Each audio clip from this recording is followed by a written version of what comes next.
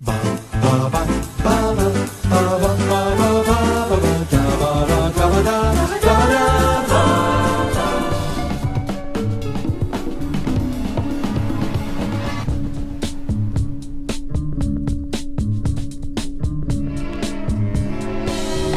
I'm Thomas Carruthers, I'm Will Legater. and today is our penultimate Mad Men episode, Will. It is, yes. Now, you ended season 5. Our rankings, we put Faraway Places at number 1 and Commission, followed by Commissions and Fees.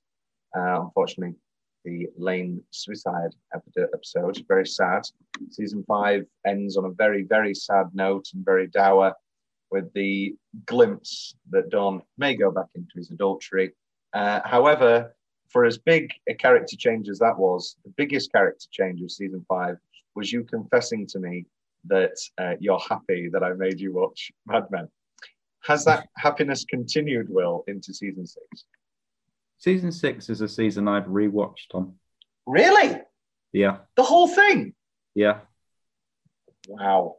I feel like, you could include, it depends what season 7 is like, but 5, 6, and 7 feel to me like revisited ones, whereas it's almost as if it's become bigger than what it started out as, and the writers realized we can put these characters in other places than an office. Yes, I see what you mean. For me, I think that sort of change comes, I think for me, it's season 4, 5, 6. Not just the obvious change of office, but yeah, I think, well, I believe behind the scenes wise, season 5, 6, and 7, there was like a big break in between season 4 and season 5. And Matthew Weiner was trying to organize it and trying to, get a good deal. And basically he just wanted complete creative control and a lock that he was allowed 3 more seasons. Yeah. And so he got that. And so, all these show creators always say, I always knew the final scene. I always knew how it was going to end. This time I do believe it. Season 5, 6, 7 does feel so complete as we're coming to the end. We'll talk about the ending in a week's time or whatever. I can't remember when we're recording it, but I've never met.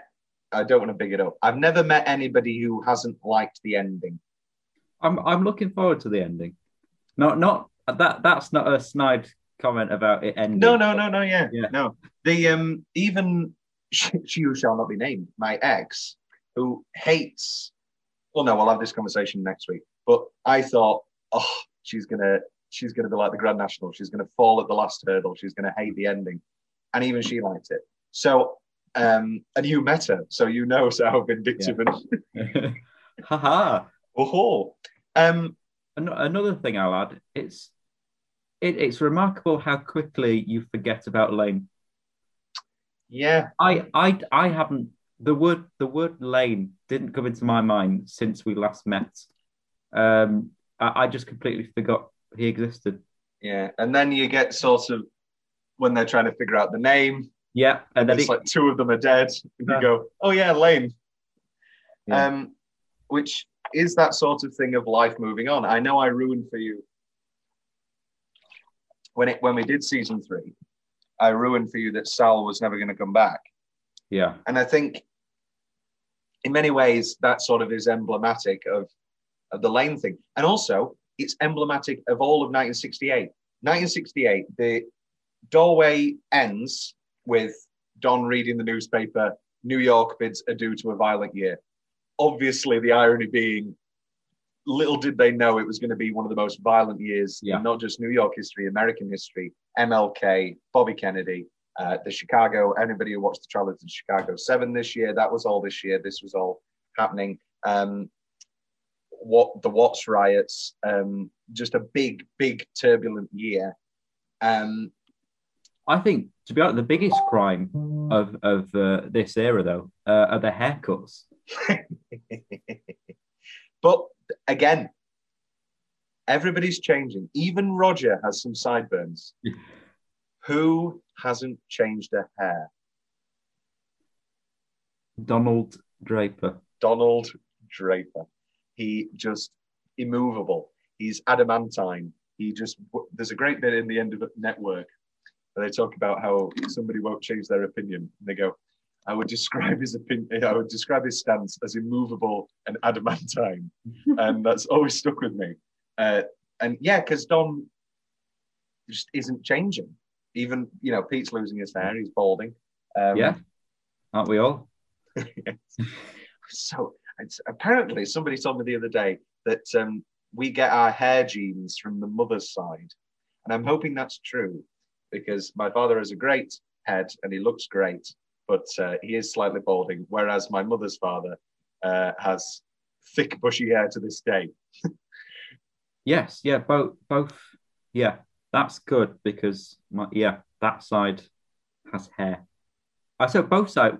I've not got a single bald member of the family, but my father is slowly converting to become a monk. Bald member. You do want a bald member. You don't want a hairy one. Oh, no.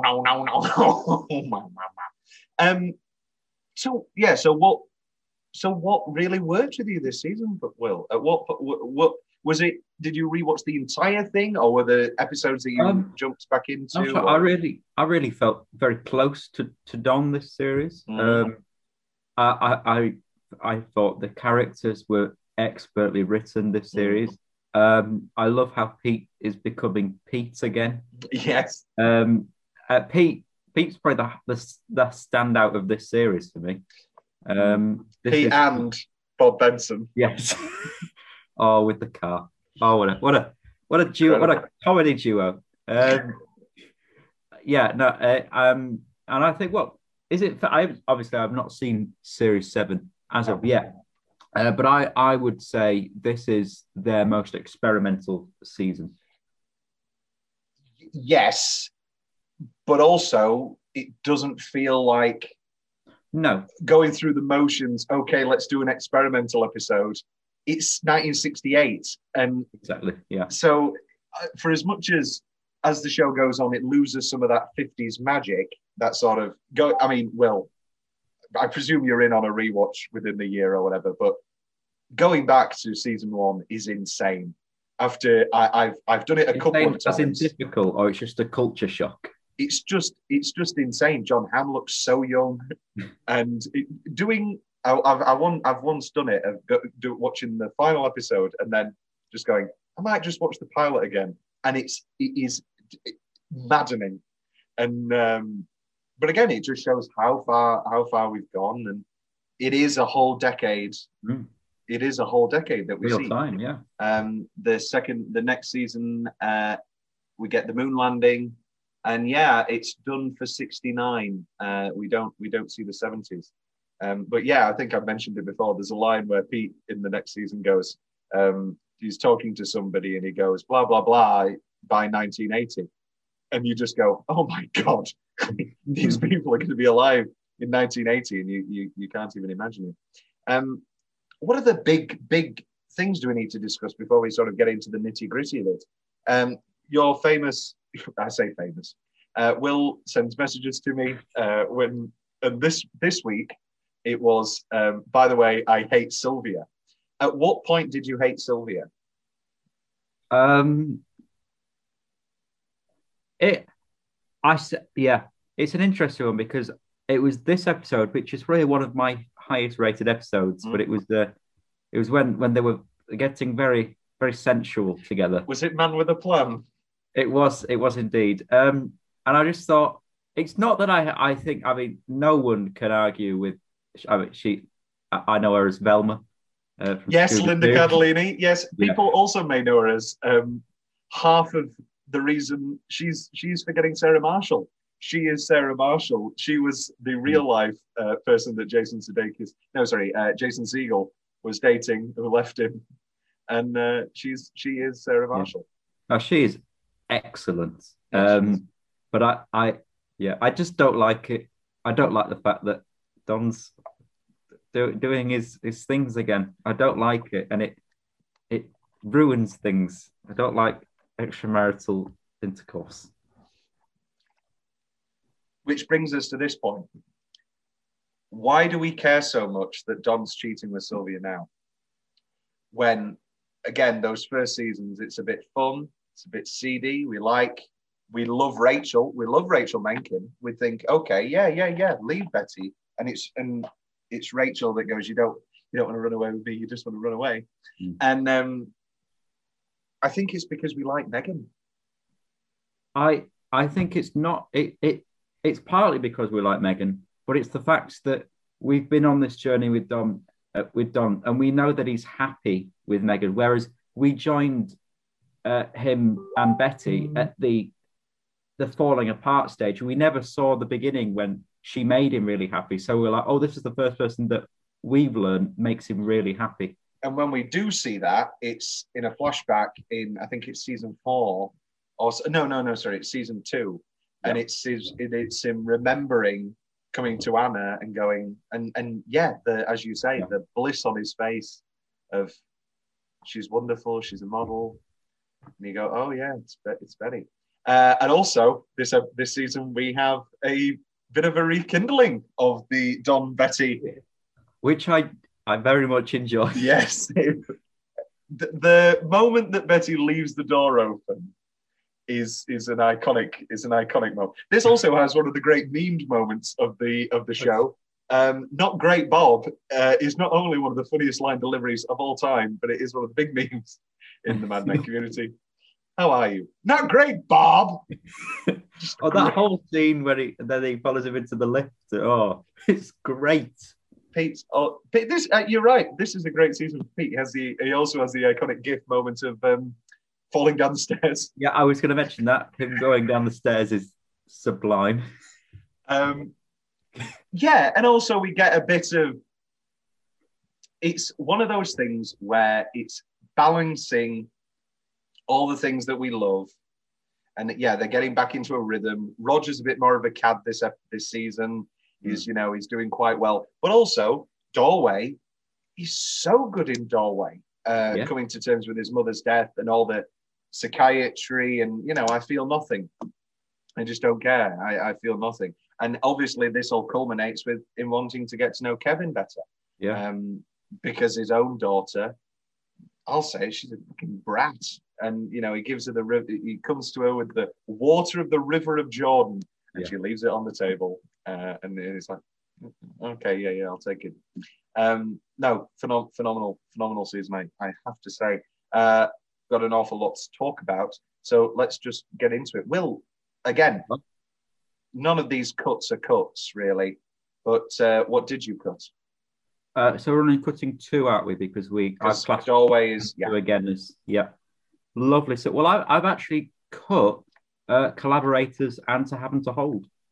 Okay, they're not my cuts, so we'll talk about everything. Yeah. My cuts were the quality of mercy and the better half. Again, these are not cuts. This is just the way in which they've fallen.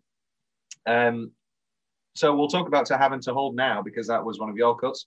That's my number 10, also known as the swinging episode.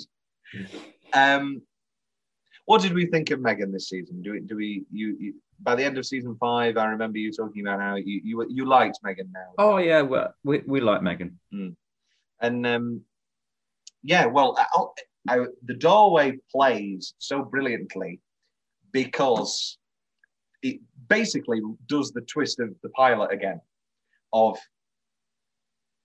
this whole time you're thinking something's happening, and then he comes home to Betty and he comes home to Sylvia, and the reveal of Sylvia. I guess it's not. I guess you could notice pretty early on. Oh wait, that's Velma. That's Linda Cardellini. They kind of just hired her for a fondue party, but you never know. But no, I think she's excellent in this season. But to have and to hold, you kiss people for money. Do you know who does that? Just the maybe the cruelest, bitterest, worst moment Don's ever had. To the arguing with Megan and then going straight to Sylvia is abominable. Yeah. And there is no way around it. And he is so bitter and so twisted about it. And he's just using her as a stress toy. But of course, it does work so well. And also, for as much as we don't really talk about Lane this season, not the ghost, the hovering of Herb Rennet and Jaguar and Joan's prostitution hangs heavily over the first half. Especially in this episode, I haven't told, with Harry coming in and saying, where did you stand on Harry coming in? And I've always liked Harry. Yeah. I know people don't like him, but I think he's just a bit of a. He's a dick.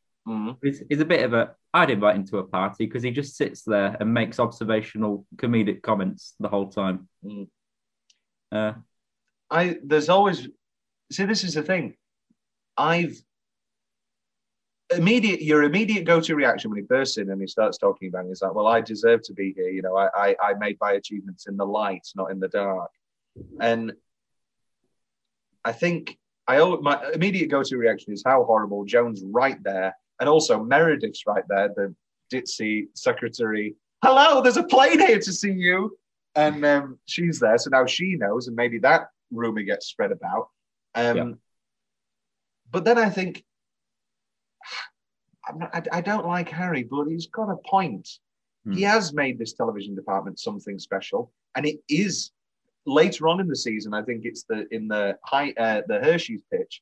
They talk about how they're specialized in TV as an agency, so that clearly has become one of their big things. And perhaps it's not fair that Harry still hasn't got his say. And I think he does suffer the worst from the haircut dilemma in this season. He does have bad hair. But then he pulls it off in LA. He does. This is a delightful little episode for Joan and her friend, just going about it. Very nice. Again, Joan flirting a little bit. But it doesn't really come to anything, and she's just trying to balance. I think Joan's tired of it. I think Joan's a bit past her flirtatious years and the playgirl years. And I think at this point, she's possibly looking to settle down, but she's already got the child. Then Bob comes on the scene. We'll talk about this now. Does Joan... So obviously Bob is gay. And is a bit of is a gal pal with Joan. Does Joan know? I think Joan clearly knows. I think she definitely knows, and I don't think she's taking advantage of that because obviously he's really helpful with her life. I think and the appendix earlier in the season. Yeah, she's really grateful to have this friend that she can talk to. I really like the dynamic. I think I do, yeah. And then obviously we have the lovely Moon River moment at the end of the season when she lets Roger come in for Thanksgiving. Yeah. Oh, it's great. And he's just there carving Bob Bunsen. Love Bob. Love Bob Benson. Great. Bob's great. So obviously he's always looming. What was your impression of Bob this season? What did you think was going to come of Bob? I don't really know. I thought something would culminate because his way of approaching things is kill with kindness. And I thought he would wind Pete up so far by not really doing anything, but Pete would just take offence. I think, that happened. But, also this episode, obviously, Peggy episode, the Heinz pitch and the double Heinz pitch and all that comes with that. And listening in, Don listening in, a sign of weakness, and Peggy using his own line in her own pitch. If you don't like what people are saying, change the conversation. Is it just me that I thought that Don's advertisement was so much better? Oh yeah, absolutely. But he wanted the Even bottle. even the pictures. But they wanted the bottle, and of They did. course, you just appeal to the client. Um, yeah, Clients. clients. As, But as an architect, we don't like clients. No, we do. We love. please hire us. Please give me a job. Um, but obviously, it really doesn't matter who's got what because 2 episodes down the line, things are going to change, Yeah. as we will find out. To ham and to hold. Next, we have what was your number 10 one? My number 10 was episode number 10, A Tale of Two Cities. Tale of Two Cities. I've got that at 7, so we'll wait on that one a little. Directed by John Slattery, directed 2 episodes this season, and John Hamm directed 1. We'll get to those when we get there. Your number 9, Will? My number 9 was For Immediate Release. I've got that high. Yes. So we will hold It's also high on IMDb, which worries me. Hold off on that one. I've got it at number 9, The Flood. The Flood. I might have that quite. I have that very high. Okay. At number 8, you have? Just gonna keep naming them. At number 8, I've got Favours. I've got Oh my God! It's finally happened. Did we get the same? Ding, ding, ding. Number 8. Hey. Favours at number 8. The problem is, though, when it's a lockdown at number 8, then we end up anyway. We'll get there when we get there. It's a lock. So for those of you who don't listen to our normal TV episodes, when we have the same thing at the same thing, it gets locked in immediately and it's immovable. Terrible system, but we've been doing it too long now. It just adds a bit of tension. Oh my God. At what point did you realise what was going to happen? I need to sorry, I blanked. That's all right. Sylvia, Don, Sally. Oh, yes. So we're in the taxi and her friend Julie says that she's left a letter. Okay, wait. Then she runs back and she gets the keys. Okay, but wait. And then she goes into the elevator and she goes in, sees a letter, and then suddenly there's this, what can only be described as orgasmic moaning. They couldn't have picked a worse time for her to walk. He was completely astride. It was I think it's Working Girl. And in the script of Working Girl, Melanie Griffith walks in an Alec Baldwin with another girl. It's like one of the first scenes. And they were workshopping it. And then Mike Nichols and the actress just said, what if we were just both completely naked and she was just sat on top of me? And there was just no possible way around it. And yeah, that is, and then obviously just a horrific moment, banging the mattress because they'd stopped. They managed to stop it. He was a bit forlorn in the crash and he listens in on her, but it was done. 3 episodes had passed. We'd not necessarily forgotten, but it was done with. And he gets him in. Do we think that Don was getting him out of Vietnam for the sex? Or do you think that was just, we had a nice time, I'm going to do this for you, I have the means to do it? Or was it favors? Was he doing it for sex? It's a difficult one because actually he has this addiction. But I don't think it was for the sex. I think with Don, things always start with good intentions and then just collapse, which is, Well, he's not calling for her, is he? He's calling for Arnold. Yeah. A big winner for this season. Just terrible, unfortunate cuckolding of Arnold. Again, Arnold. Also, Arnold, just that was the peak of the doorway. Don's got a friend. Maybe he's got Roger, but he's never had a friend before. Like a real nice friend that he can, he's ploughing the wife. He's been ploughing the wife for months. Don, what are you doing? Giving a man a camera does not mean you can rail his wife in the maid's room. We will get to the doorway. Well, this is also, before we get back to the big dong of it all, of course, this is the Bob Benson touch of the knee reveal.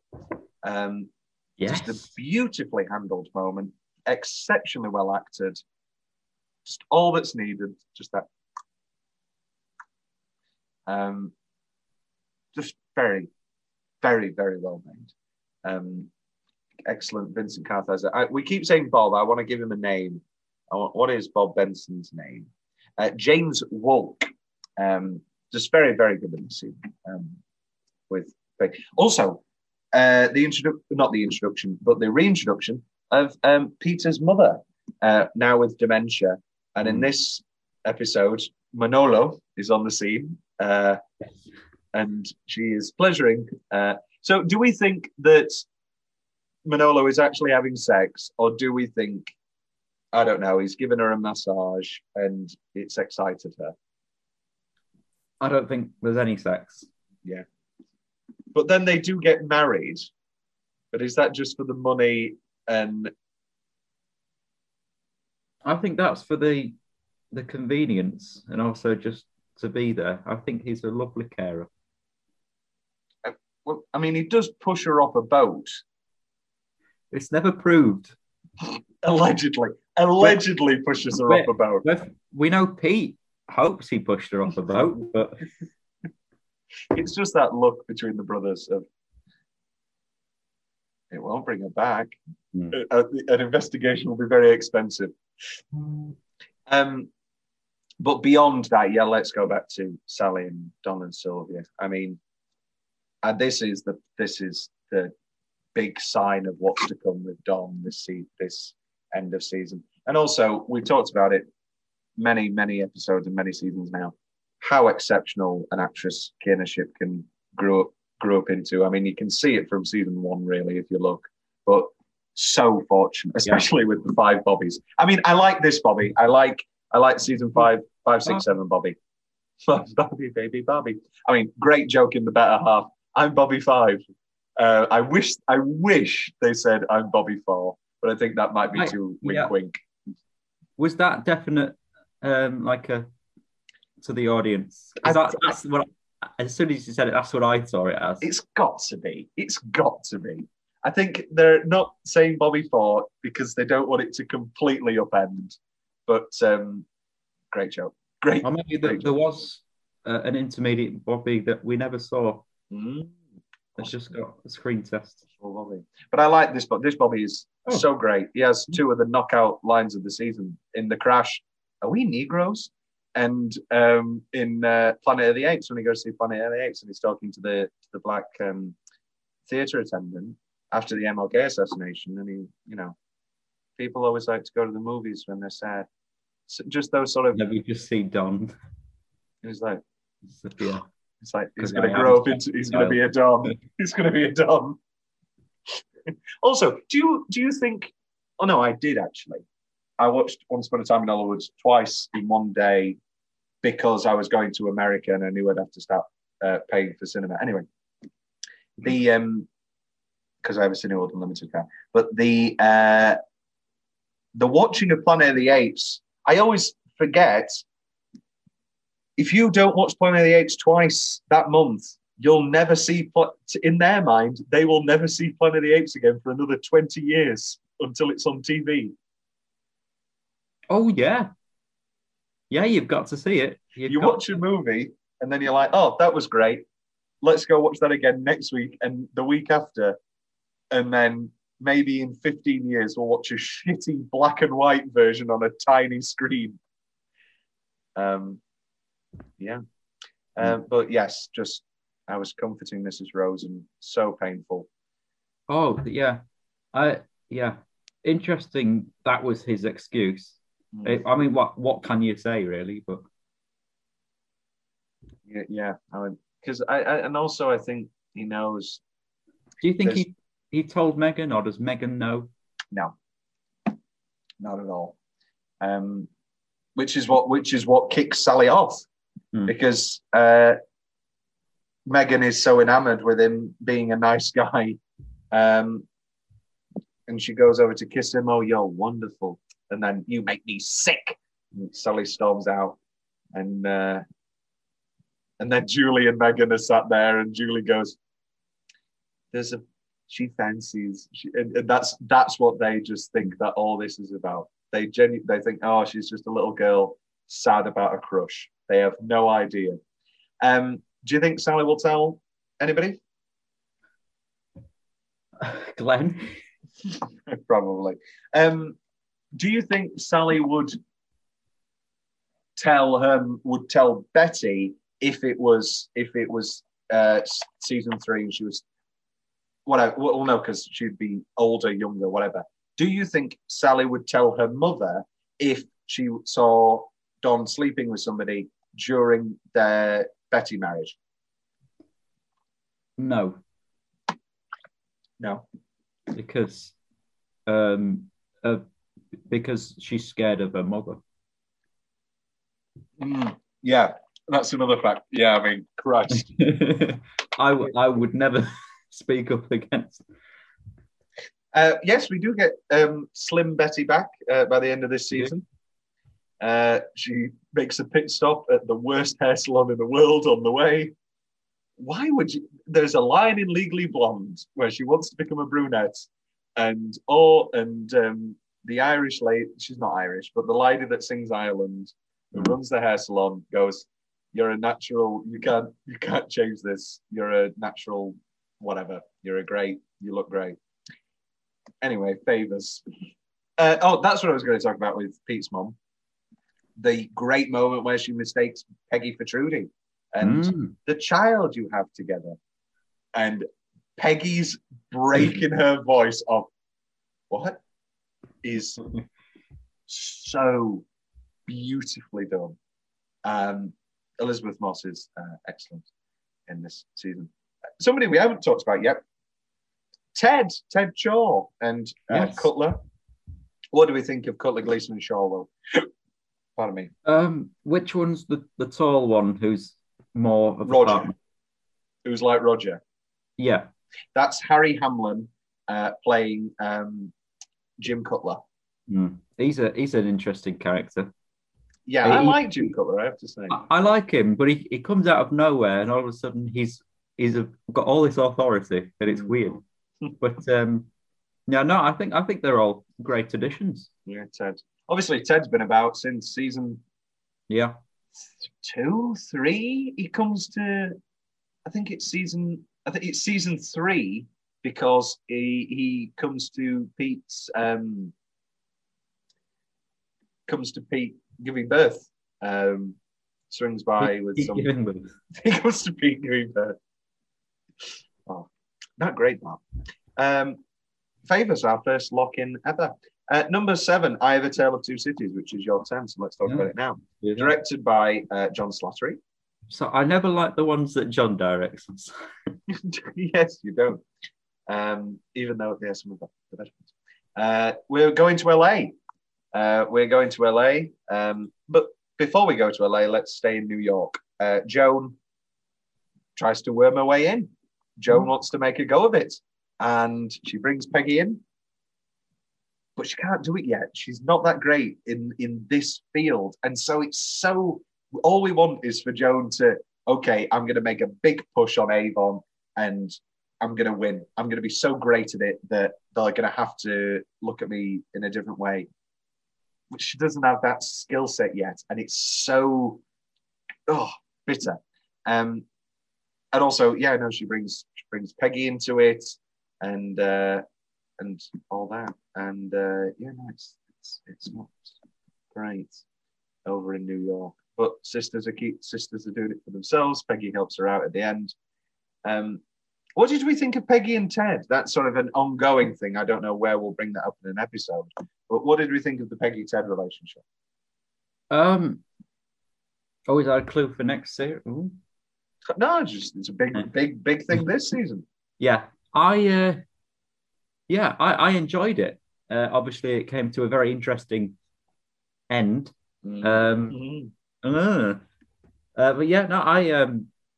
it felt like I feel sorry for them both because obviously it's difficult for Ted, but also it felt like she really did like him, and all of a sudden he's off, and that was her one chance of getting back together.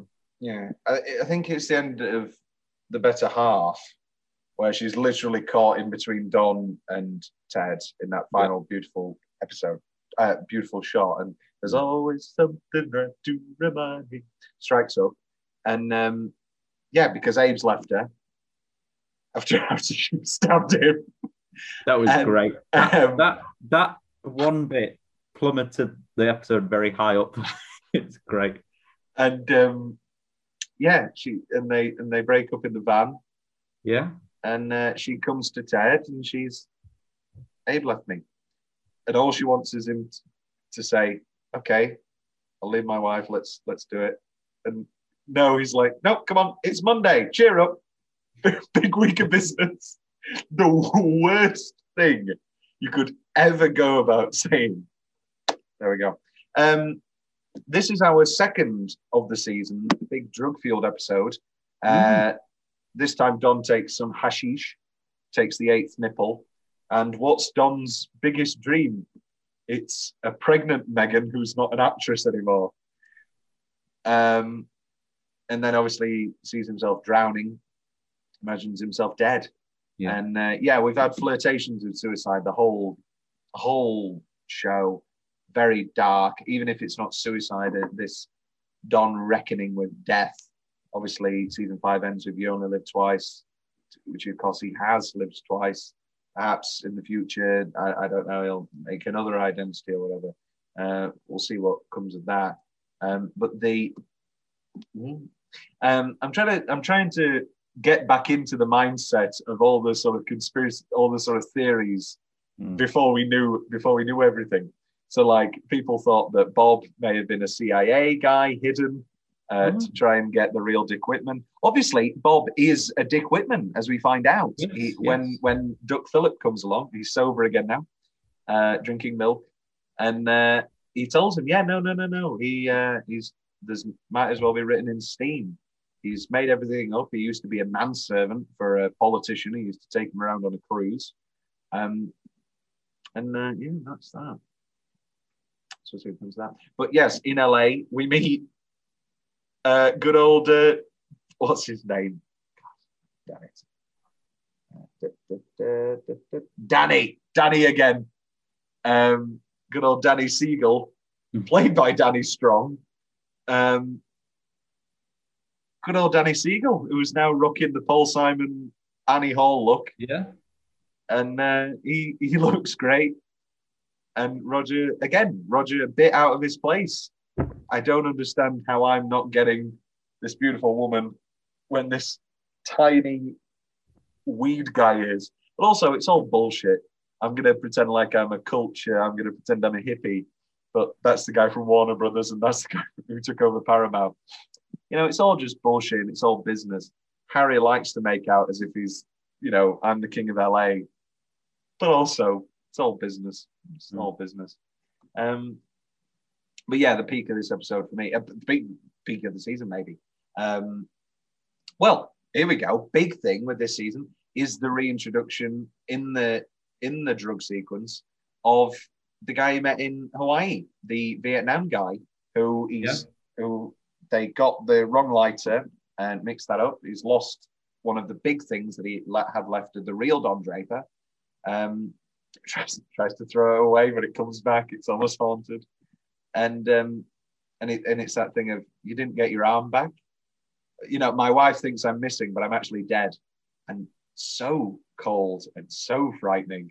And then obviously you don't get your arm back. He goes, dying doesn't make you whole.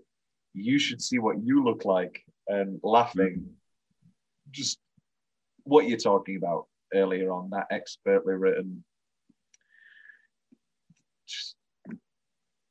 Might as well just give up. You're never going to write anything as good as some of the stuff in this. But thanks. No, I'm not about myself. Oh, I thought you were talking to me. Both of us, let's be honest. A Tale of Two Cities, great episode. Great Roger as well on the airplane. That felt like 100% Roger. Mm-hmm. And great sailing outfit.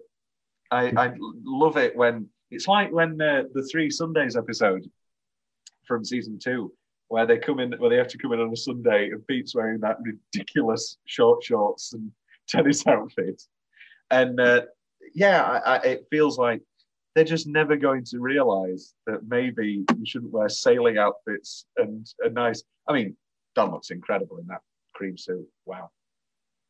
But we move on. Your number 7, Will. My number 7 is the doorways. The doorways. I have that up a little. Okay. Yeah, okay. Number 6, I have Man with a Plan. Number 6, I have The Quality of Mercy. Okay, so that was one of my cuts. We'll talk about that now. Yeah.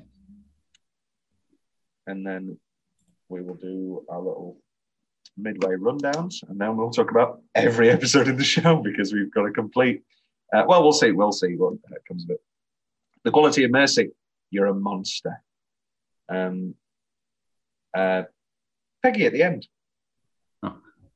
I think again talking to me. Favours, he loses Sally.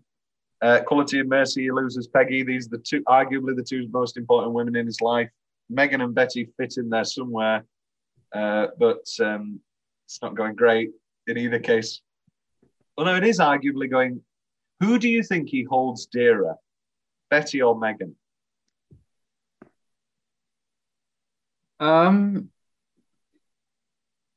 Betty, purely because she looks after his kids. Yeah. 10 years versus 2. Whereas he could leave Megan right now. How hard that could be, and he'd still be in really good terms with Betty. Arguably better terms with Betty. This is the thing. The end of season 4, when they're in the house alone, I do think if Don waits a minute on the Megan news, Betty makes a pass and says, let's try again. I really do. I've always thought it. But obviously, better half. Here we are. Well, the divorce. I mean, Don doesn't want it. I think Don would have stayed married to Betty for the rest of his life. After 20 more years, he'd have slowed down maybe. And yeah, in many ways, they're perfect for each other. But it's one of those things. The Quality of Mercy. Yeah, Peggy and Ted just having a laugh riot all the time. Oh, ha, ha, ha, ha, ha. Oh, ha, ha, ha, ha. Obviously, they catch each other at Rosemary's Baby. Yes. Have you seen Rosemary's Baby, Will? I haven't seen Rosemary's Baby. I know you like to joke about it a lot. It's a great joke. Oh, hello on Broadway, John Mulaney. Literally the exact same humor as me. It's like when Mia Farrow had that demon child. Rosemary's Baby? No, Sun Yi. Very funny joke, even if it's morally untrue. I was about to say, is that the first time we've mentioned Woody Allen? But no, we dedicated a month. 6 episodes. 6 glorious. The Quality of Mercy. Cough vodka in the orange juice. Not what you need. I mean, it is what you need. I'll have a screwdriver now. Also, after this, Ken getting shot in the face with a shotgun.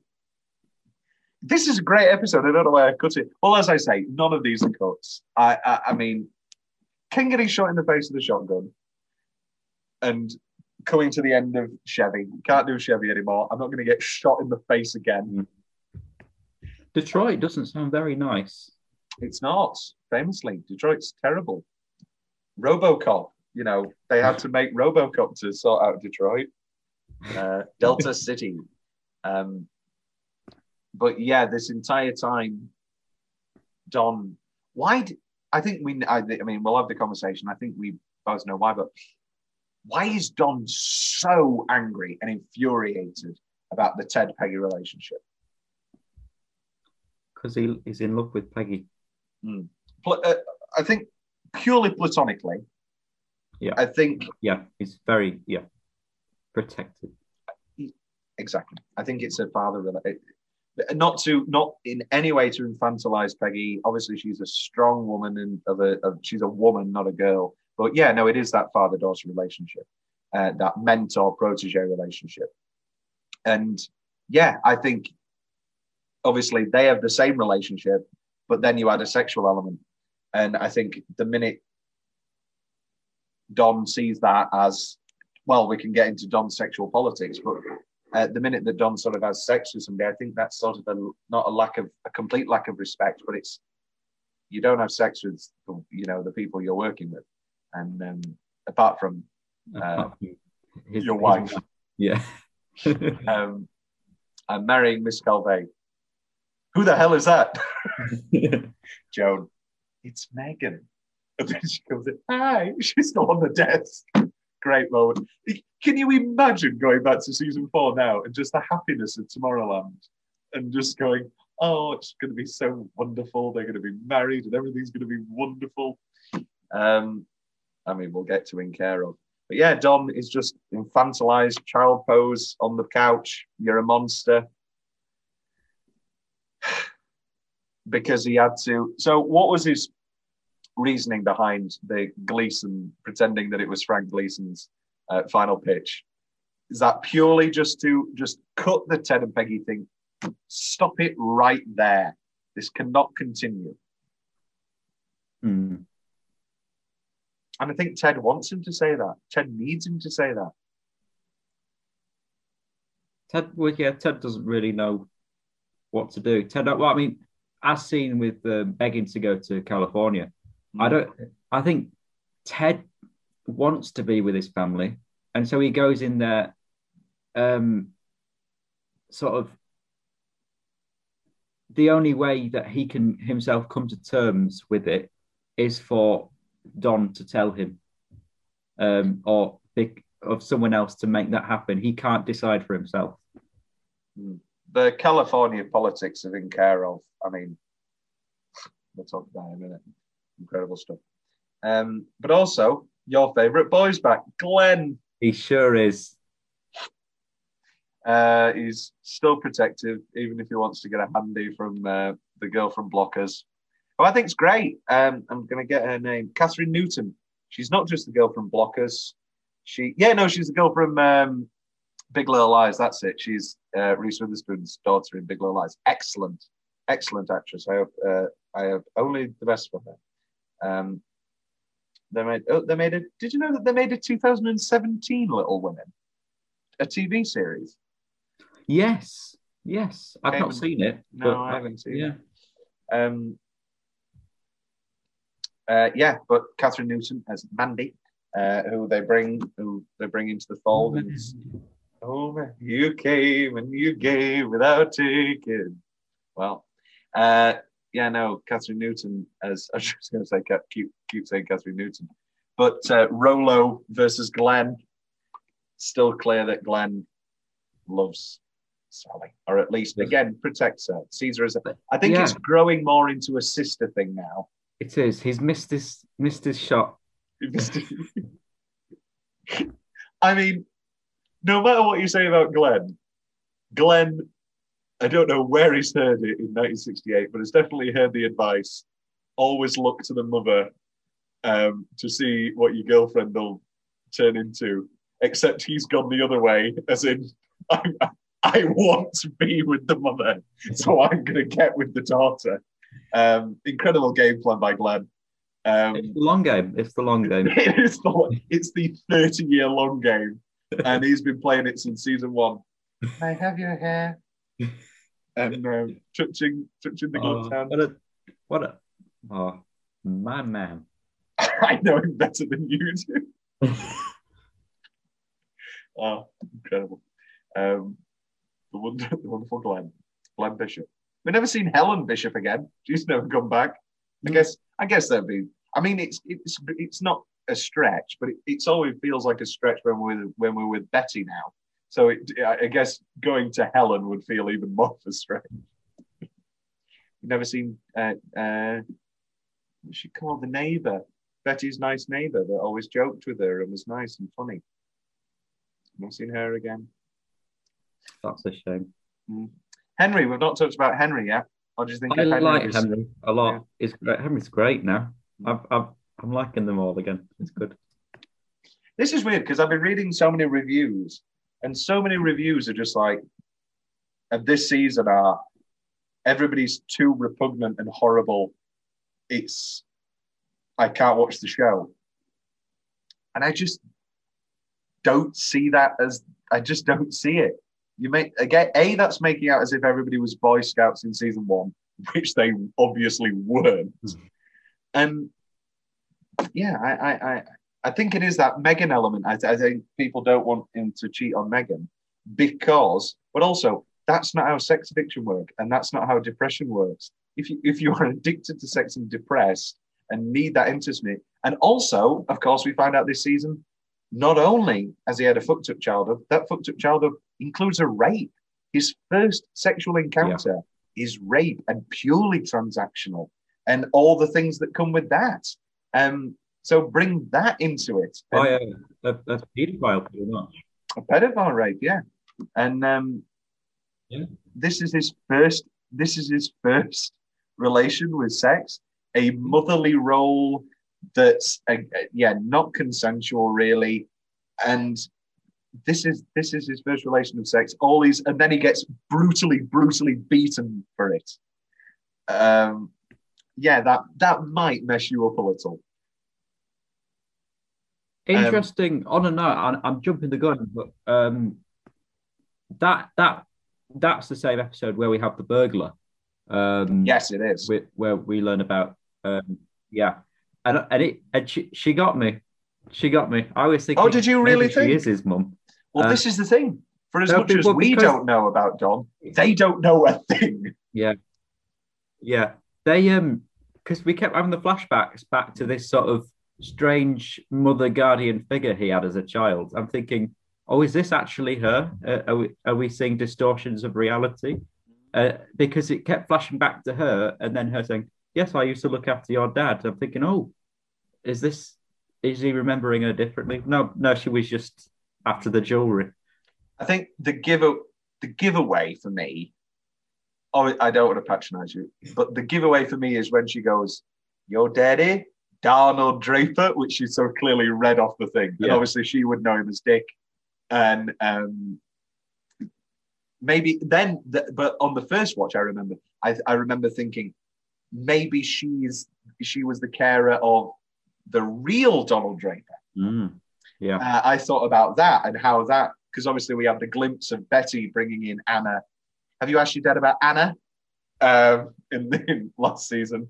Which Megan just puts a stop on there. So my number 6 was Man with a Plan, which you got higher. Your number 6 was The Quality of Mercy, which I had as one of my cuts. Again, not really a cut. There's no cuts. Which takes us to our midway little rundowns. Season standouts. We've sort of talked about them so far. Sylvia, but for me, more so Arnold. The pain of Arnold, and he never even gets any comeuppance. Maybe Sally will ruin that season 7. You don't know. I was going to say we don't know. You don't know. But Sylvia and Arnold, the Rosens, but I think we can very proudly give it to Bob Benson, unless you have indeed, unless you have any other nominations. I mean, of sort of non-prominent. Obviously, Pete is my season standout, and I mean you can chuck Glenn in there as well. Why not? We always chuck Glenn in there. So let's talk about Pete. I put his best episode this season as In Care Of, the culmination of his mother. However, for immediate release, which we're going to talk about very soon, great stuff in there with his dad. With his father-in-law. Wow, I'm going to talk about that in a moment. What would you say for Pete? Yeah, no, I've put in Care Of. For Betty, I've got The Better Half. Great episode for Betty, which we'll talk about again momentarily.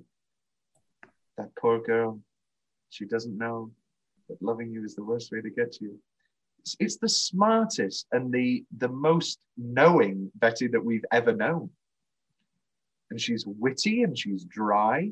Are you sure you don't want to just lay together? When Don says that he prefers laying to sex. Yeah, for some reason I thought they'd already had sex by that point, but no, No, I think they had. Oh, they've had sex, and then they're in the afterglow, and they're having a conversation, and then round two, ding ding ding. There you are.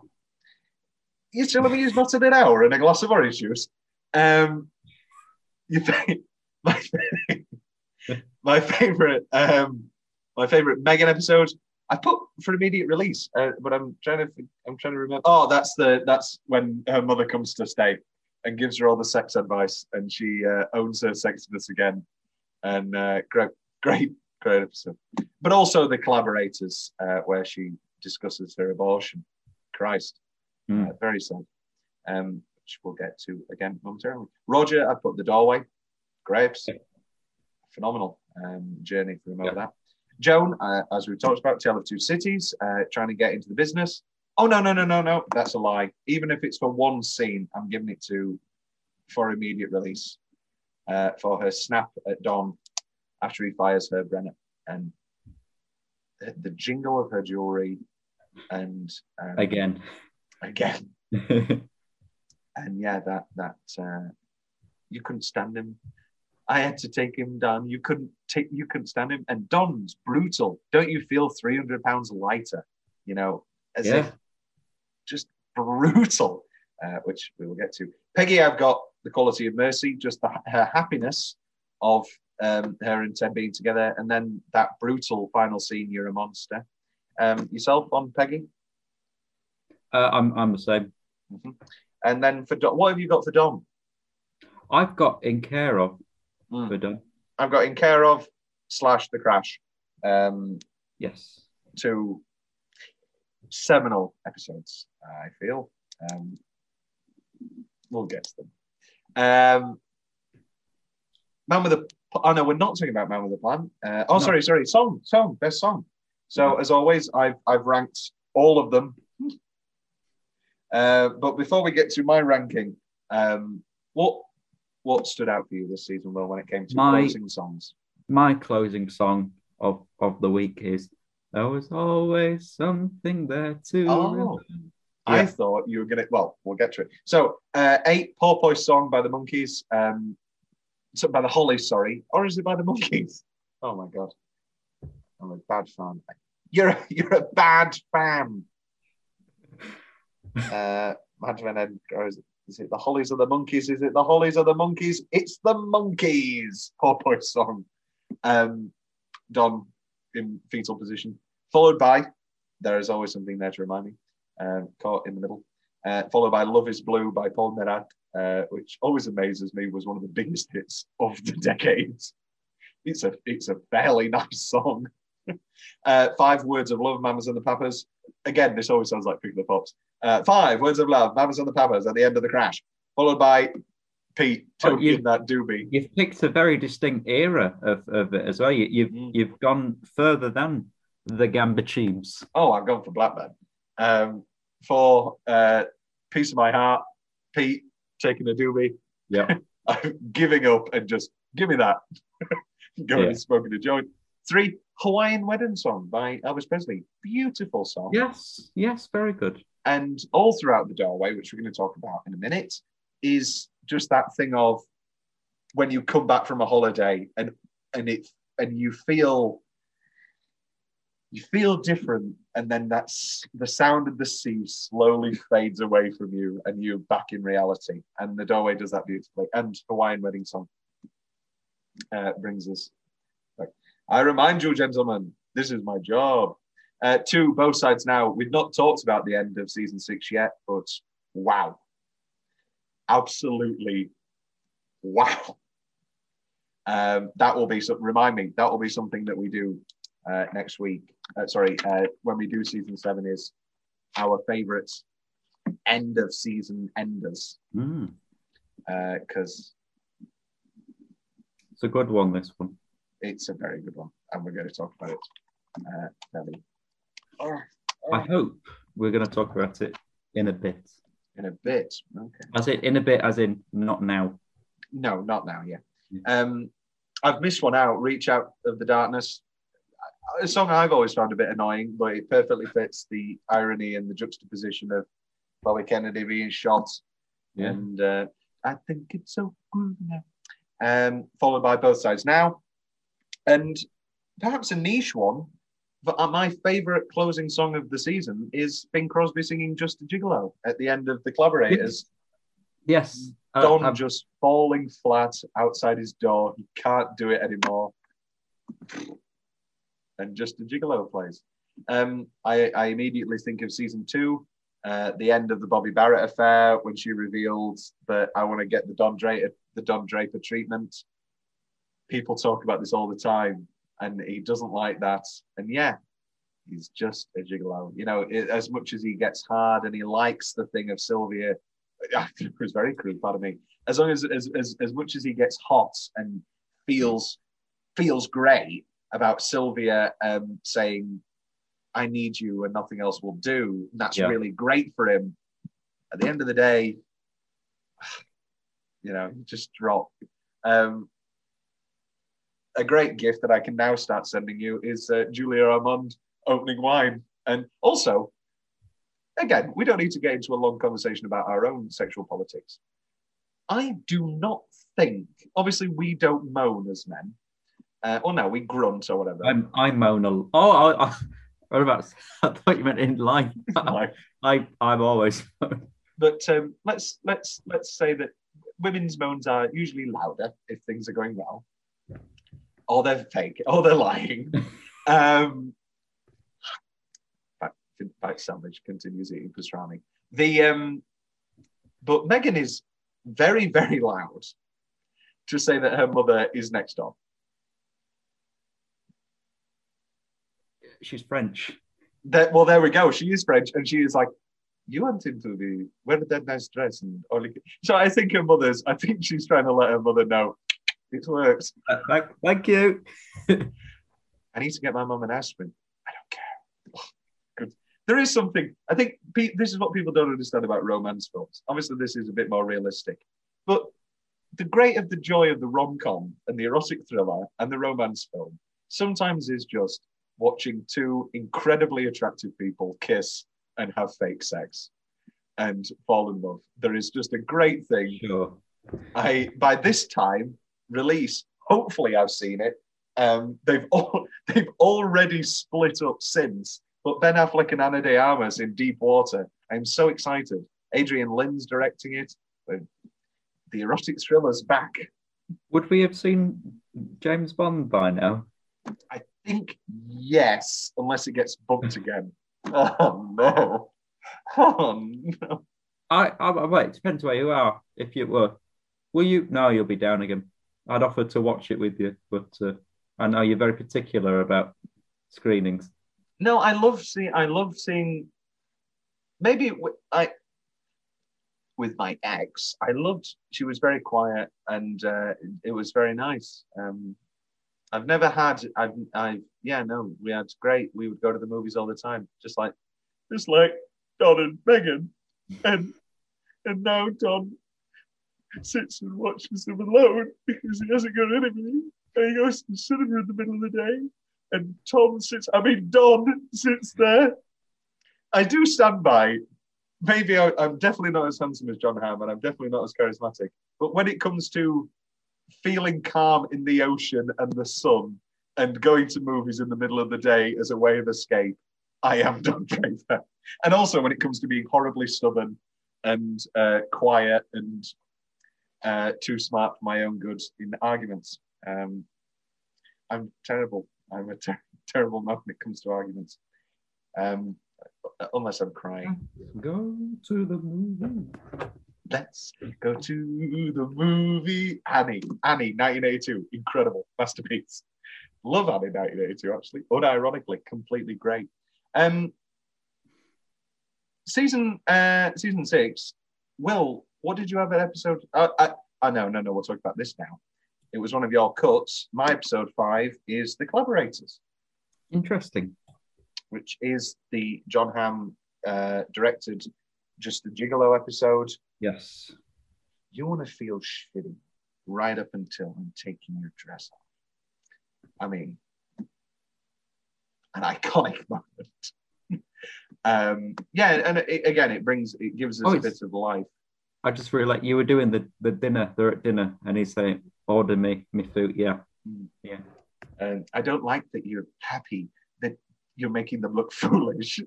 And yeah, and then they go to the maid's room. Is this? I'm getting it confused. But the two big. It's the doorway. The doorway. They have sex, and he says, "What do you pray for?" Oh, sorry. What do you want in the new year? And he goes, "For this to stop." And then later, he asks her, "What do you pray for?" And she says, "For you to find peace."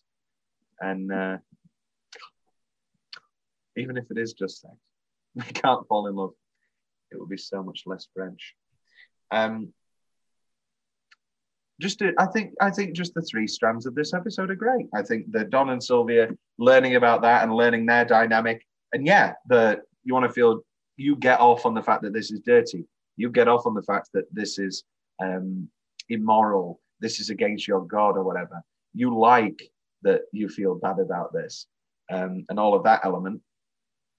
And again, the show does this a lot of. We forget that not everybody in the world is John Hamm, not everybody in the world is Don Draper. In this episode, we also get Pete having a little affair. And what happens with that? She's yours now, Campbell. And the blonde woman who wants more, her name is, let me get that for you now. Or not, maybe I won't. Yes, Katie. Yeah, oh no, that's the other woman who's trying to. Oh, there we are. Colette Wolfe playing Brenda, who was in Hot Tub Time Machine. But hey, Chevy, John Cusack. Their dynamic, and battered wife coming home after it gets revealed, and Trudy and Pete, having that argument with Trudy finally kicking him out. Where do we like? What's our Trudy stance? I don't think we've had a major Trudy conversation. Yeah, I mean, I think you could see it coming. I'm upset because they were nice, but you can't blame her, can you? No, you can't. And also, it's that thing of she was fine with him having affairs. You don't shit where you eat, and it's I gave you the apartment. And you still went with the next door neighbor. You're doing this now, not for your own gratification, not for your own release. You're doing it to embarrass me. And obviously, having his own apartment is ideal for him moving out and moving his mother in. But also this episode, we have Megan discussing her, I said abortion earlier, I didn't mean it, I meant miscarriage. Yes. It was an abortion, Michael. It wasn't a miscarriage. Oh, Michael, you are blind. The Sicilian thing. This is the part where you have to stop me, Will, so I don't just do the whole casing. Where my wife sleeps. They were their toys. Michael, we're bigger than US Steel. I didn't cry. It's a good film, isn't it? But yes, the miscarriage. And how fucking cruel Sylvia is to her. And how these both Don and Sylvia are horrible in these couple of episodes, because obviously the next episode is Don, you kiss people for money. Do you know who does that? When it is so clearly professional and there's nothing there, and he just won't allow it. Yeah, that did annoy me, because I didn't think he would be that sort of person, because obviously he turned up on set and watched the whole thing, and then had a massive go at her. Yeah. I mean, I didn't. Yeah. Well, it starts off with the best thing you could possibly get out of a guy like that in 1968, which is, I can tolerate it, but I won't encourage it. Because he's not going to say, yeah, kiss whoever you want. Yeah. But I do think that's, again, I don't want to give Don big pats on the back for tolerating his wife's work, but that is the sort of best thing that you could possibly get out of somebody at that time. And then the whole Peggy pitch happens, and he's fueled by anger now. And it has to be done. And then he goes to his other thought, his two modes of release, sex and anger. Because if he doesn't have those two modes of release, then he just drinks and keeps it all in, and he crumbles, as we see in Care Of. Yes. And The Quality of Mercy. The man has three modes and can't go cold turkey, as we find out in Care Of. I don't know if I'll ever see you again. We'll get there. That was the collaborators. Will, your number 5? My number 5 is Man with a Plan. Man with a Plan. Okay, so not that big a leap. Yeah. I had it at 6. That can be a nice little 5, I feel. Man, I'll give you. You know what? We'll lock that in now at 5. Hey, I think that's the first time you've ever done that for me. Yeah. Okay. I'll rewatch all the episodes. Man with a Plan, directed by John Slattery. Linda Cardellini was nominated for, pardon me, an Emmy for her performance in this episode. It's the Crawl on Your Knees episode, and it's the sexual games episode, and all that comes of that. Of course, John Slattery directed this. John Slattery, you dog. I'm gonna. You know what I really want to watch, which I haven't watched yet, is his movie God's Pocket. He directed a full film, right, and it was Philip Seymour Hoffman's last film, actually, and it got pretty good reviews. I'm gonna find it out and watch it. Also, in the background of all of this, the two films merge, and so everybody's trying to find their place. Everybody's trying to find everything. But there's all that turbulence happening. And this is the first sign of what's to come when it comes to Cutler, Gleason and Shaw, because where's Dom? He disappears for long hours out of the day. Oh, yeah, this is just something he does. Yeah. And they're on about margarine, and they're like, okay. To stop you there, I'd say a good 30 minutes of the episode, I thought they were on about someone called Margarine, because obviously we call it properly margarine, and they're like, so you thought they were saying that somebody called Margarine is nice, cuts easy, and tastes nice, and is cheap. Who the bloody hell do you think they're talking about? I thought they were about someone called Margarine. Margarine. Megan's mother, Margarine Calvé. We didn't talk about in collaborators. Julia Armand at the dinner. Who is this idiot? Mother. Wait, no, is that collaborators, or is that that's for immediate release? We'll be talking about that very soon. Man with a Plan. They're sex games. I know the exact point that Don goes wrong. When he buys the dress. No, that's nice. Oh, okay. I want to keep playing this. This is fun. This is our own sex game. It's not the dress. The dress is nice. It's when he tells her to take it off. No, I think I think that's sexy. I think. Is it before this, or it's him. I'll just say, it's him taking the book. Give her something. She's more than fine to be your sex slave for the day. She's clearly into it. She likes the idea. It's sexy for them both. But leave her the book. She's allowed to just let her read whilst you disappear for 2 hours and then come back. Yeah, I couldn't just lay there for 2 hours. I'd have to. Well, I'd be on Netflix. But Yeah. yeah, no, Yeah, yeah. why doesn't she just get a phone out? Um, just give her the book. And also, the Actually, Last Picture Show, she could great order room book. service. Say it again. She could, as she got a purse with her, she could have ordered a nice drink or some room service. Yeah, yeah. Yeah. Just she's clearly fine being your sex slave for the day. This is just the fun, sexy game that you're playing. Just let her read. And then that and also, you know what the most important word of this episode is? Well, What? starts with a P. Please. Please. When Sylvia is leaving Don, and he goes, Yeah. please. This is the first, excluding Betty. When the subdom flips. Yes. Will our BDSM expert? I was reading an article, and people always think that the Dom's in control. The Dom doesn't have a safe word. The sub has a safe word.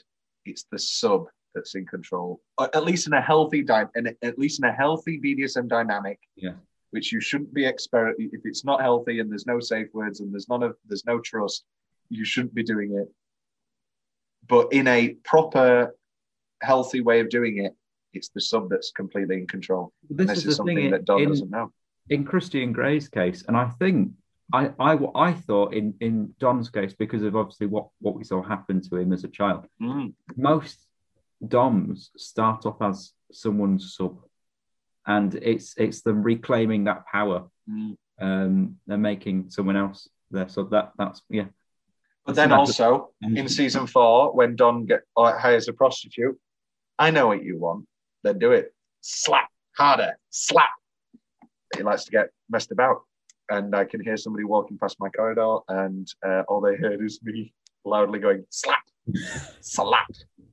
In some dumb relationships. Don the Dom. Don the Dom. Yeah, and this obviously culminates in that great moment with Pete's demented mother. They killed the Kennedy boy. That was years ago, mother. And when you hear it, you go, oh yeah, she's got dementia. Wait. No, I win. I knew it was about Bobby. Yeah, so did I, Will. I was just trying to be nice. It's just evil, even if you don't get it or you do get it, great Bobby. Yeah, yeah. And also it sort of breaks the pattern. MLK got his whole episode. Obviously JFK got his own episode. It sort of shows how in 1968 things sort of became blasé. It's a bit like people talk about this. There's the great South Park school shooting episode, and it's just like they walk past a school, bang, bang, bang, bang, bang, and they're like, "Oh, there's another school shooting." Oh, okay, and nobody cares because these things just happen all the time. Yeah, it's horrible. Don't get me started on American school. They need to sort themselves out. But the Don shrinking at the side of the bed obviously is deeply affected by the Sylvia thing. But the fact that there's just no reaction at all just shows the scariness of when you are fully desensitized to violence. Anything left to say about Man with a Plan, Mo? Very nice. I think it's so groovy now. The people are finally get together. I've got one more thing to say. In the doorway, that's yeah. I like the reveal that because we first meet them and he's reading his book on the beach and he's Dante mesmerized by this book and she's asking a question. He's like, "No, I'm reading my book." Whose book is that, Tom? Whose book is that? Sylvia's book. I liked that. It also is the same reveal in season 2 of who is he sending this book to, and then it's just Anna, and she says, "Yeah, no, I read it. It was lovely." Anna, rest in peace, Anna. Rest in peace, Lane. The fact that we lost Lane and Anna back to back is brutal. And then we lost Pete's mother at sea. Terrible. Terrible thing. Well, what's your number 4? My number 4 is one that you had lower down, I believe. It is The Better Half. It was one of my cuts, Will. Again, not a cut at all. The worst episodes of these shows are the best. Some of the best TV I've ever seen. Don and Betty, let's get it on. Yes, and this is Planet of the Apes as well. No. It's Planet of the Apes again. Yes. With Roger. Don took his kid. Oh, Father of the Year, Don Draper. Yeah. It's Roger trying to be. Well, let's start with Roger. Trying to be a better man. Put on Emery. I'll do the Professor. Are you a Planet of the Apes fan, Will? Original 1968 Planet of the Apes. I am. Is that the one that has the weird twist at the end? They all have a weird twist. One of them is where it was all a dream. Original 1968 Planet of the Apes, written by Rod Serling, is the reveal on the beach of the Statue of Liberty. You blew it up. That's excellent. Yeah. I like all of the Apes movies. I think I just love the concept. I think it's really cool. Do you, other than Tim Burton's Planet of the Apes? We like Mark. I watch Big Mark's in. Mark Wahlberg. Yeah. Hey, Mark Wahlberg. It's my big dick. I want to shoot now. I haven't seen War. I thought War was fine. Yeah. Yeah, I perfectly enjoyed War. We took my granddad, and he had unfortunately dementia, and he had no idea what was happening. It was like apes. So that was quite. Yeah. And we all had a fine time, and also we came too late. So it was the classic thing of sitting too close and cricking of the neck. Horrible. A lovely day. I think my favourite sort of futuristic ape movie though has got to be the Guy Pearce remake of The Time Machine. I'm going to say Every Which Way But Loose. My favourite futuristic ape movie. What's the game? Seven Sons. So we open. We're all so happy together. We're like a family. Almost like they're a family. So we start off. Betty's slim, and you're like, oh, Betty's back. All that dieting worked out for her. She finally got rid of that bloody atrocious Elizabeth Taylor hair that Henry's nice about. Liz Taylor, what did you do to my wife? Yeah, sure, Henry, sure. We have that great moment at the start where the guy hits on Betty, and whereas earlier with Don and Betty's relationship, a guy hitting on Betty, Donna just get angry at her. That turns Henry on. I've got you and nobody else has. And they have sex in the back of the limo. And but obviously, the peak of this episode is coming to camp. Don lectures on Betty with the gas attendant. Who's that beautiful woman? I loved that. And then it's my ex-wife. He should have said that. Instead, he does it like the Italian thing again of, I'm going to pretend as if I'm the best man in the world and I can pick any woman up I could ever dream of. Go get us some gas. What was going through your mind, Will? What did you? Were you rooting for a kiss? Were you? Yeah, I was. I wanted the whole hog, and they got it twice. What are you waiting for? I'm waiting for you to stop me. They do. I mean, maybe it's because there's a full writers' room, and maybe it's because John Hamm's delivering it, but you just can't help but just swoon. I can't even imagine actually being sexually attracted to John Hamm and Don Draper in this. I mean, Jesus Christ, changes of pants every time. But the Better Half, excellent episode. As we talked about, great Betty. Yeah. I found an IMDb review. This episode titled "Pass Me the Soap." Help! Mad Men is turning into a soap opera. This season has on the one hand retained some of the quality of the previous seasons, but I can't help but get the feeling that the writers are running out of good ideas and some of the main characters' storylines are exhausted. This is something that eventually happens with all series. I feel like the writers would be wise to call it quits after this season. Every new development seems like a repetition of something we've already seen before, only in a new setting. The writers would have to make some rigorous changes, like in season 4 when Don was living alone and passing out in the hallway of his apartment all the time. But then what would maybe You did that once. You did that one time. But then what would maybe seem forced after all of the other characters have been through, the plot would become more and more implausible. But something has to change for the series, not to sink deeper into the drift that it's gotten stuck in. 27 out of 45 people found that review helpful. Yeah. And then there's a 9 out of 10. A quite interesting episode with a lot going on. But even the soap opera elements, I guess it is a bit soapy of, he's gone back to, they're having one. But also, it's just so realistic and so well written and so well acted and so well directed that you just never consider it. Yeah. When I try and sell people, I always say, there's no big murder plots. Don't be expecting...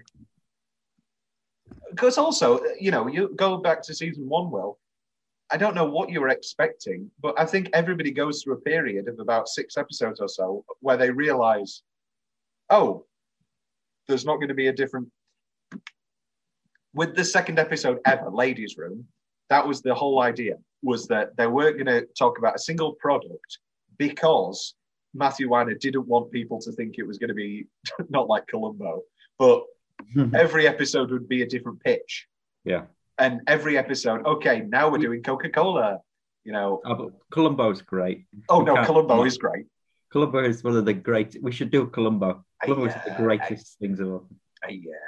People always forget that Columbo isn't just 145-minute episodes. It's like they would make a feature-length movie every couple of months. And then and again, Peter Falk would want to make an experimental movie with John Cassavetes. And so he'd need more money about depression and like a woman's struggle. And so he'd be like, I'll do another Columbo. Yeah. And then they do 3 Columbos. And then he'd get to make his experimental. Those strange, really late on Columbos where he's really old. But the one that springs to mind is the one with the fish tank in the floor. And it's just Billy Connolly one? Oh, that's great. But the one with the fish tank, it's like this 90s disco, and it's all these modern sort of 90s kids with the flares, and it's all really modern. It's got Columbo. The final episode of all time of Columbo is 2003, and it's called Columbo Likes the Nightlife. That might be it. I think Columbo gets a taste. Sorry, real thing that got written by somebody with a straight face. Columbo gets a taste of the Los Angeles rave scene as he investigates the apparent suicide of a tabloid reporter. 2003 is your final episode. Your first episode was 1971, called Ransom for a Dead Man. Wow. We love Peter Falk and we love Columbo. Is Billy Connolly the music one? Billy Connolly is the music. I intend to be music. I see. You're up on your Columbo. I'm proven I'm a good fan. Die hard Columbo. That was the better half. My number 4 is your number 7. It's The Doorway, part 1, part 2. Something that we haven't talked about yet. We open in Hawaii. And in typical Mad Men fashion, there's no grand exposition. We just have to struggle along. And so we find out slowly, they're here because they're going to do this hotel pitch. They've gotten a free weekend. We find out that Megan has managed to get a soap opera role. And then we have this great scene with this Vietnam guy. And he says, I want you to give my wife away. And Megan comes down and sees Don giving away this woman. And then they go back to New York and they try to keep the afterglow going, but you just can't. Well, you've skipped out the best bit, which is where she goes up on stage and the Butlins guys, they're like, hey, this is just my job. Gentlemen, remember, this is my job. Very good. yeah, that all of that Hawaii stuff, great. Also, I feel like this entire time, obviously the LA thing changes and flips on its head over 20 minutes, but it does feel like we're building up to, we're going to finally give Don LA. He knows how happy he is in the sun. We have the Tale of Two Cities where he's happy again. He's going to take Megan out. Obviously, it's going to be great for her acting career being out there. And then, no, he puts somebody else in front of him, and that may, ruin his marriage. We don't end this season in a good place with Megan. I made the mistake of looking at the IMDb page for Sylvia, and it just said first appearance, last appearance. So I know that she is in the next series. So. You do know that. But is it one of those last appearances in she just does a little cameo hello on an episode? Ruined it for yourself. But they're just, you can obviously you forget about her. Yeah. And then there's a great elevator moment of, oh yeah, you're still in the same building. Anyway, you'll see it. Season 7. I have an appointment, not an appointment, but we will continue. But I'll pick up the pace on the doorway. Just probably maybe the best season opener. Yes. So concise, so brilliant. The death motif, very deep and very effective. Roger's journey, coming to the funeral with his wife. This is my funeral. I mean, Don throwing up. Don throwing up, yeah. It's just a bad sign of things to come.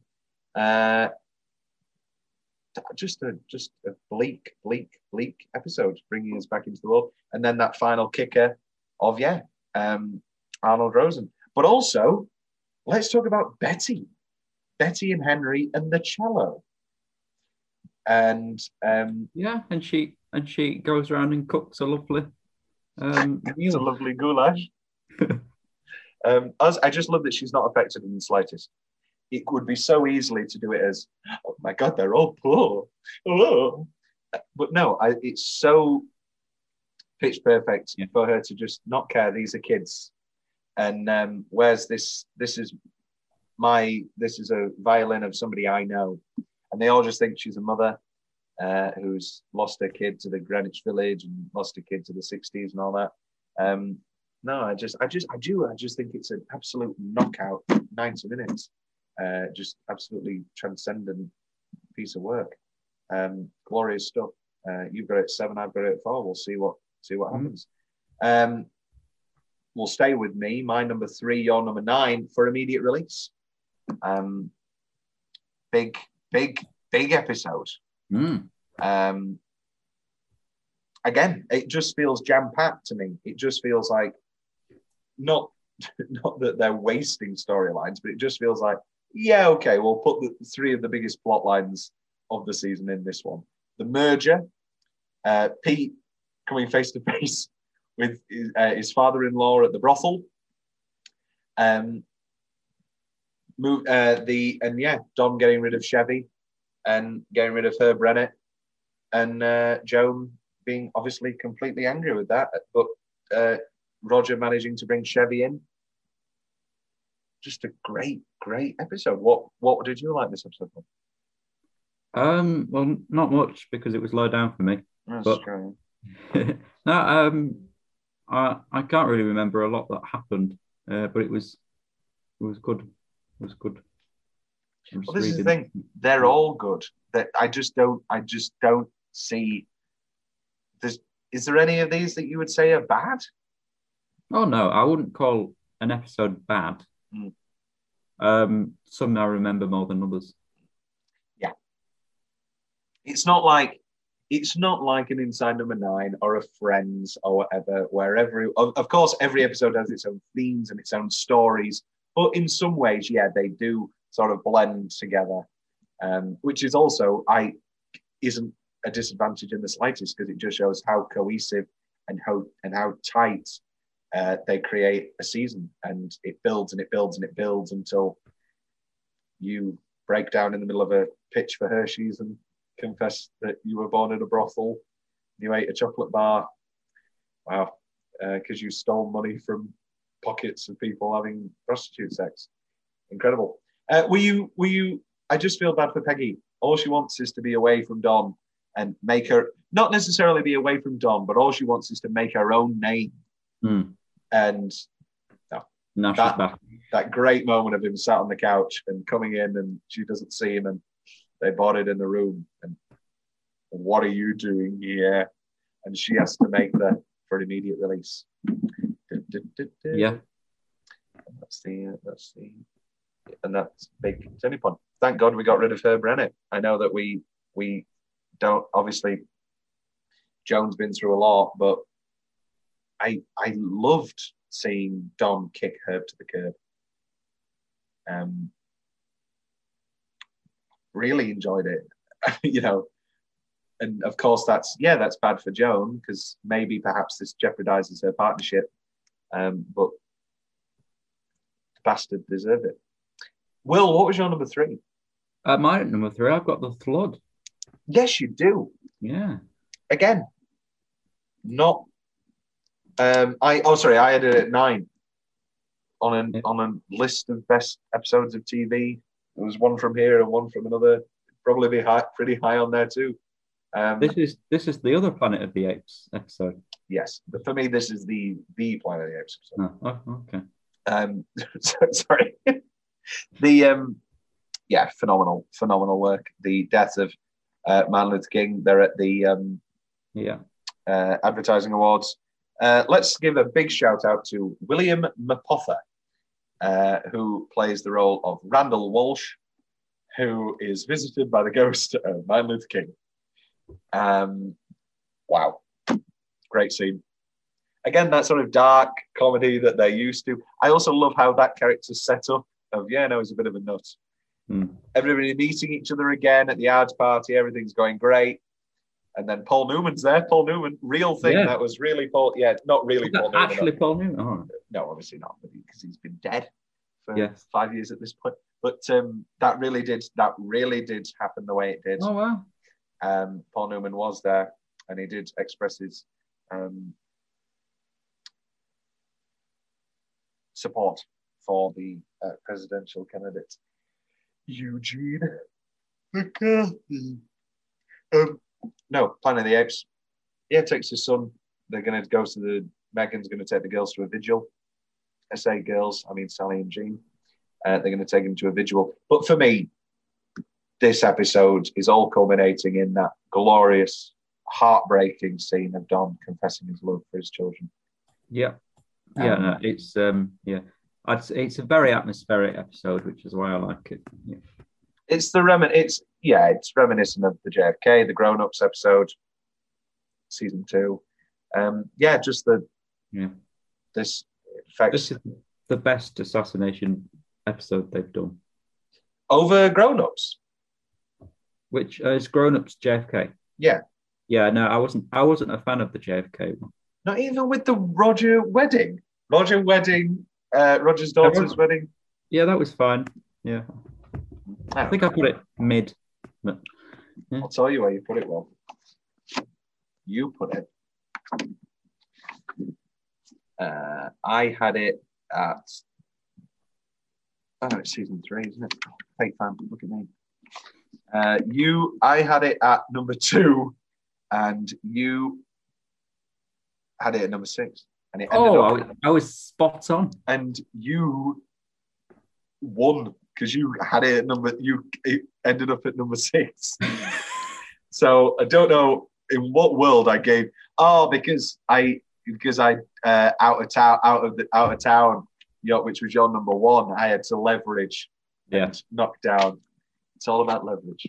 It is. No, the Flood, glorious episode. Now, Here we go.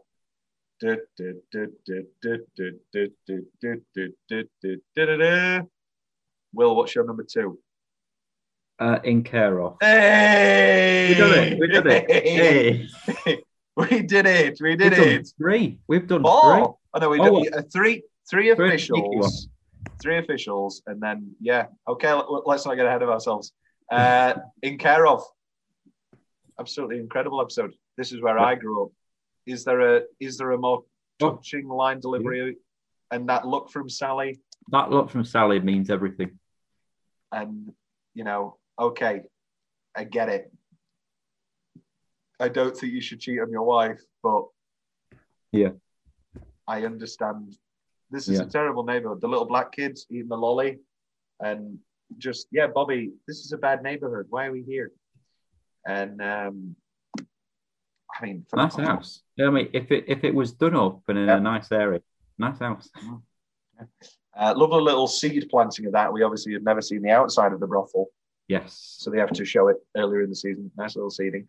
And the California politics. I love the happiness of Don and Megan of, okay, we'll go to California and we'll start again. Obviously, from season 2, we've talked about how Don should just get to California. This is where he's happiest.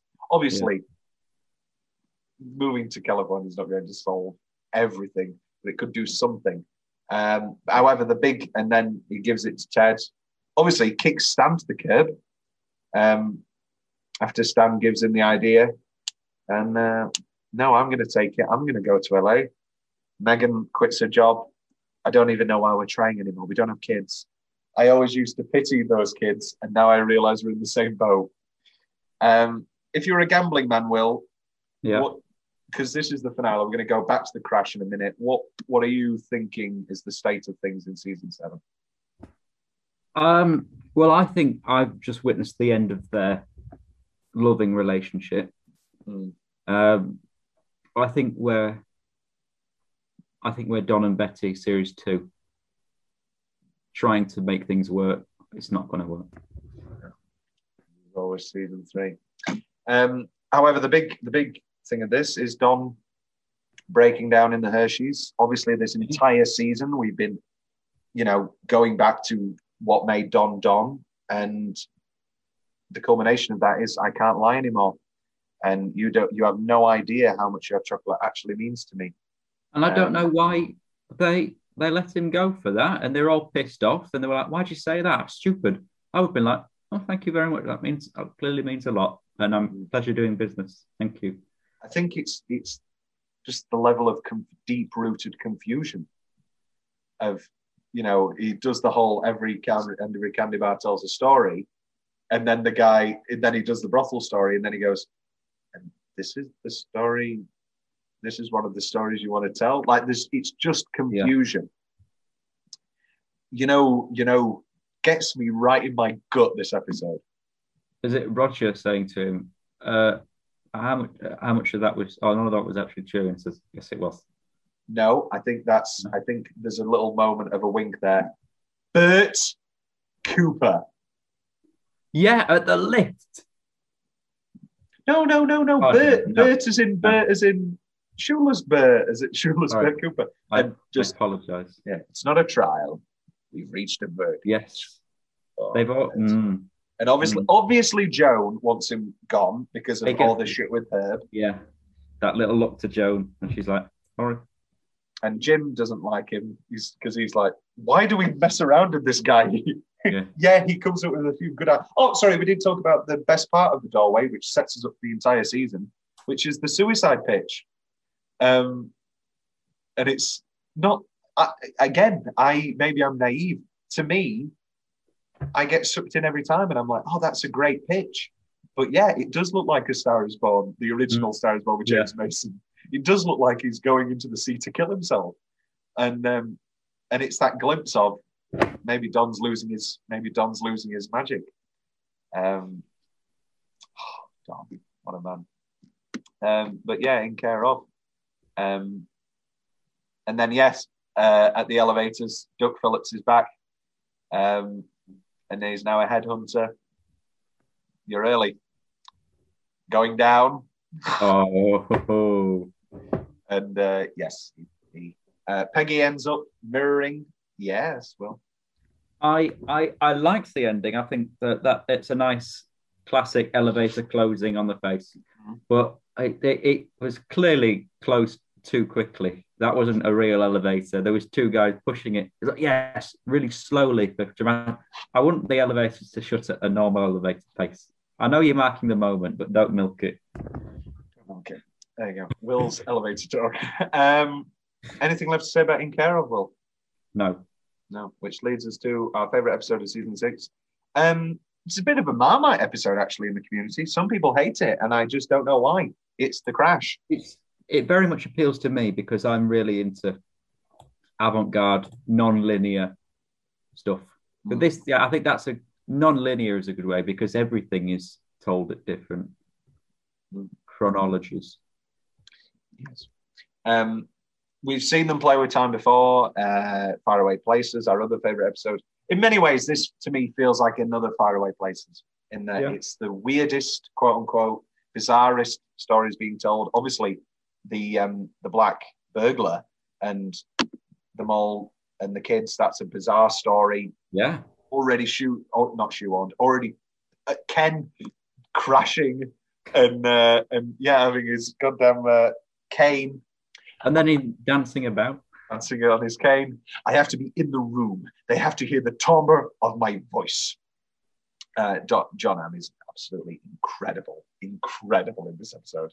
Yeah, but the days passing by and the goal and it's sunny and then it's dark and then Ginsberg who's sober. Have any of you done any work to this? Have any of you done any work?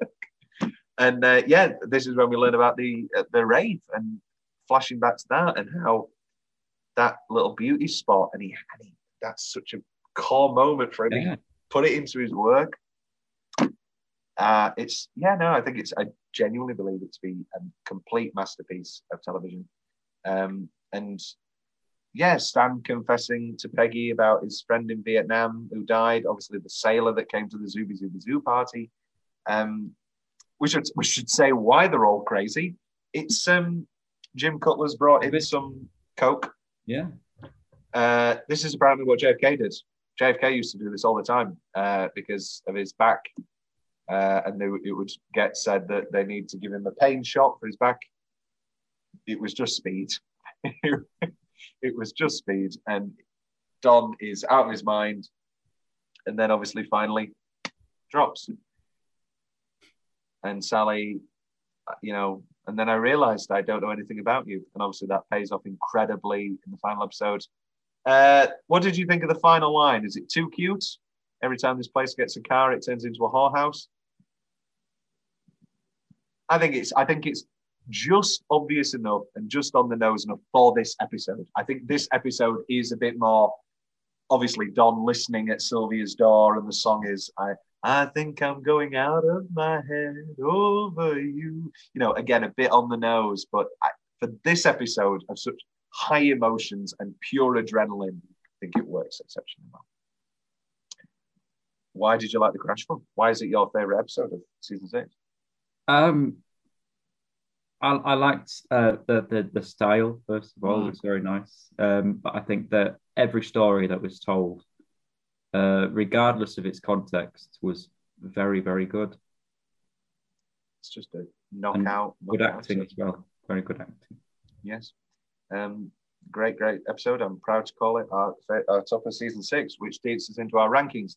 The Crash is a lock. In Care Of is a lock. Next, we have the immediate release going up against The Flood. I'm going to speak for the community. I think For Immediate Release deserves to be number 3. No. All I remember from immediate release is conversation between Don and Ted going on for too long about, we're at the same place. Let's just merge. And then Peggy typing. That's it. That's all I remember. It's a setup episode for a more exciting episode. So you don't remember your father was with a 200 Negro prostitute? Does that not ring a bell? No. I mean, it does. Fine, I've locked it in. The Crash, In Care Of, The Flood, For Immediate Release, Man with a Plan, which means that you definitely now give me Doorway collaborators.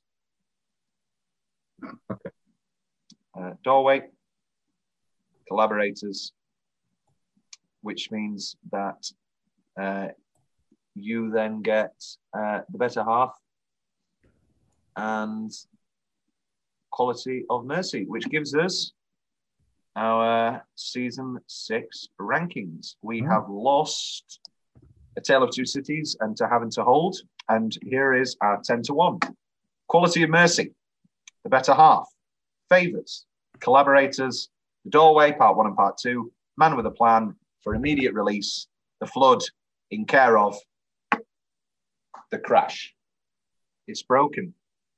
How can you tell that? Glorious. Glorious stuff. Well, you've got now, I'm going to set 2 timers. You're going to talk for a minute about what you want. No, sorry. You're going to talk for a minute now about what you think will happen in the final season of Mad Men. Yeah. And then you're going to talk for a minute about what you hope will happen. Your minute about what you think will happen starts now. What I think will happen, I think he will have another marriage breakdown. And I think he will end up all on his own again. And I think the final episode is going to be either him going up to someone and saying, "Hey, who are you?" And he's going to go, "My name is Dick Whitman," or he's going to reinvent himself again. He's going to go, "I'm Terry Smith." I think that's going to happen. I also think Cooper is going to die. I think Roger and Jane.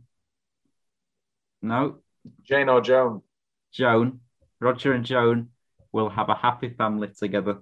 5, 4, 3, 2. I felt some of your hopes coming through there, Will, because your Roger and Joan is a big hope that you've wanted since day one. Red. Will, can I? Anything that I mentioned just then? Does any of that? I will tell you now that I won't say whether it's one, whether it's more, but one of the things you said does happen. A minute now, Will, on what would be your perfect ending? What would be your remove all depression? What is your ideal happy endings for everybody? Do you want people to have happy endings? I want Pete and Peggy to finally have the loving relationship together that they deserve. Wow. I want them to find their child and move in a house and then become bakers and own a little business. I think Duck Phillips would kill himself. Oh God. That's what you want to happen. All he did was leave the dog outside. Yeah. All he did. I think. I'm sorry. I want Megan and Betty to have a big standoff. Oh yeah. Yeah, I want that to happen. I want Betty's Henry to rise up in power, and then a big decision regarding that has to be made, and then she leaves him and joins Don at the beach. I want Glenn to marry Sally. Marry Betty. Yeah, I want Glenn and Sally to happen, or them to confront their feelings, and confirm what it is actually they're feeling, whether it is brother and sister or a love. I want what else do I want? Who else is in Mad Men? Bob Benson. What do you think is going to happen with Bob? This is a thing that I want, but I'm worried about Bob because he's so happy and everything's so good with Bob. This is Mad Men. You don't get to be happy on Mad Men. That's in the contract. I don't think you get to be happy in life. I think that's the point. That's very true. And sometimes you get that little bit of happiness. Well, It's been a pleasure. This is great. Any of those things, do they happen? I can't remember. Some of them, there are things in there that, yeah, we're getting, well, you'll see. Season 7, obviously, season 7 is actually 2 seasons. It is season 7, but it was 7 episodes, a year break, I believe, and then another 7 episodes. So it does feel like 2 seasons. More to watch. No, just one more. It's just 14 episodes. Okay. You said that you said that you rewatched this anyway. The moral of the story is that, yeah, it does feel like 2 seasons. So I don't know how we'll tackle it, but we will tackle it as just 14 episodes straight through. Well, farewell, season 6. Season 7 next week. Yes. Mad Men. Will, look at me. This is where I grew up. Going down. Dabba dabba dabba da da ba ba ba ba ba ba ba ba ba ba ba ba ba